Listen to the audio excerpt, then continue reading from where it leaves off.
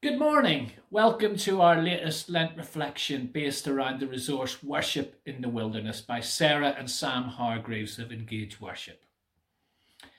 Today, we're reading one verse from the book of Exodus, from chapter 24. The Lord said to Moses, "Come up to me on the mountain and stay here, and I will give you the tablets of stone with the law and commandments I have written for the people's instruction." Have you ever been there, but not there? Present in body, but absent in mind and perhaps spirit.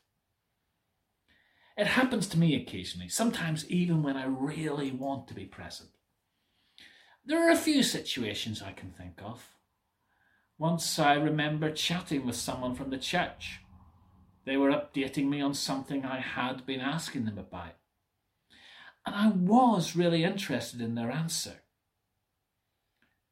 It was just that over their shoulder, I'd spotted someone coming into the church.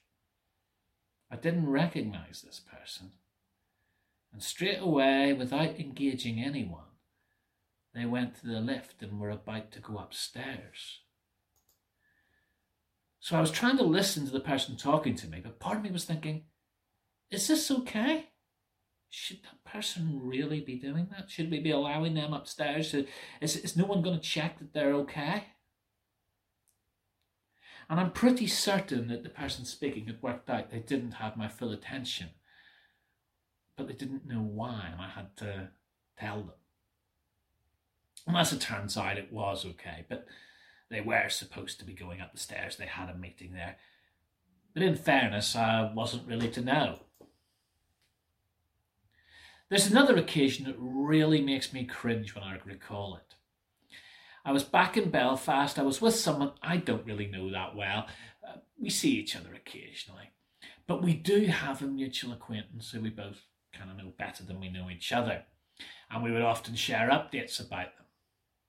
And there was one occasion he was giving me one such update, and I have no idea why, but I completely zoned out. I was somewhere else entirely, which wouldn't have been so bad, but a few minutes later I asked him, "So have you seen so-and-so lately?" And he said, "I was just telling you about them." Ever wish the ground would open up and swallow you whole? Or have you ever met up with someone, you're having a conversation and their phone goes, or yours does, and there's that moment where there's a decision to be made. Is this conversation more important than whatever that is? And I'm not saying there are never times when it's not more important, but if they spend the next 20 minutes talking about last night's football or EastEnders, whilst you're thinking, "I'm right here," you won't exactly be feeling valued, will you? Or how much family time together is actually spent with people in the same room, but all staring at different devices for the whole evening. More and more we are used to mentally multitasking, to be watching TV whilst checking social media or phone messages. So many of us walk around permanently connected to something. And if it's possible to get distracted when we are with someone we can see, how much more so when we're talking to someone we can't? What distracts you when you pray? How easy do you find it to focus? Or are you constantly drifting off and have to bring yourself back? I'm not asking you those questions to make you feel guilty. I have the same problem. And it's an issue that's a lot older than you think. Whilst Moses may have been the first person to download from a cloud onto a tablet, think about it for a moment, he didn't have the technology we have. But there's still an interesting verse we read in Exodus 24.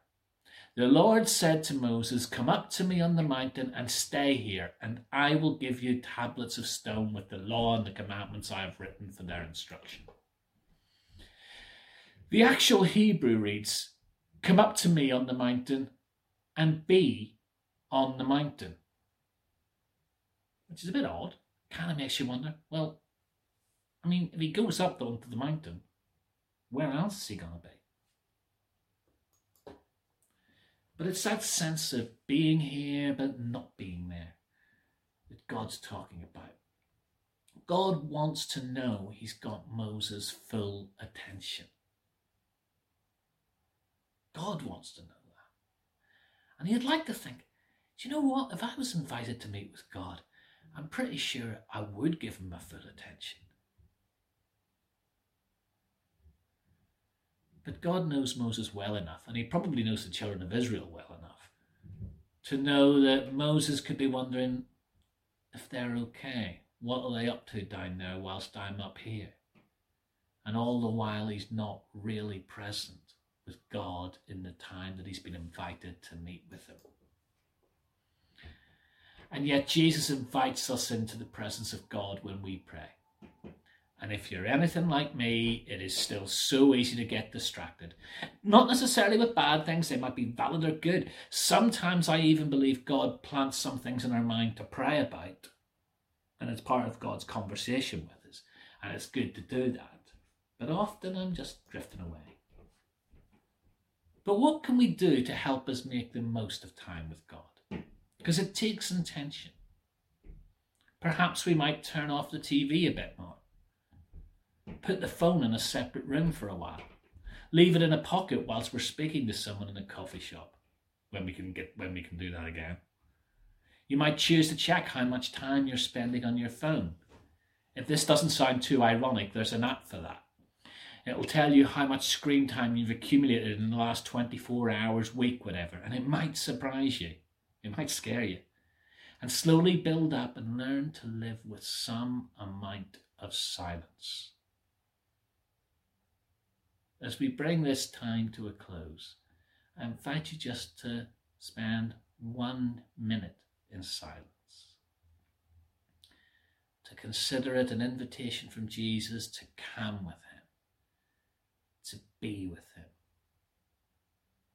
and allow the distractions to fade.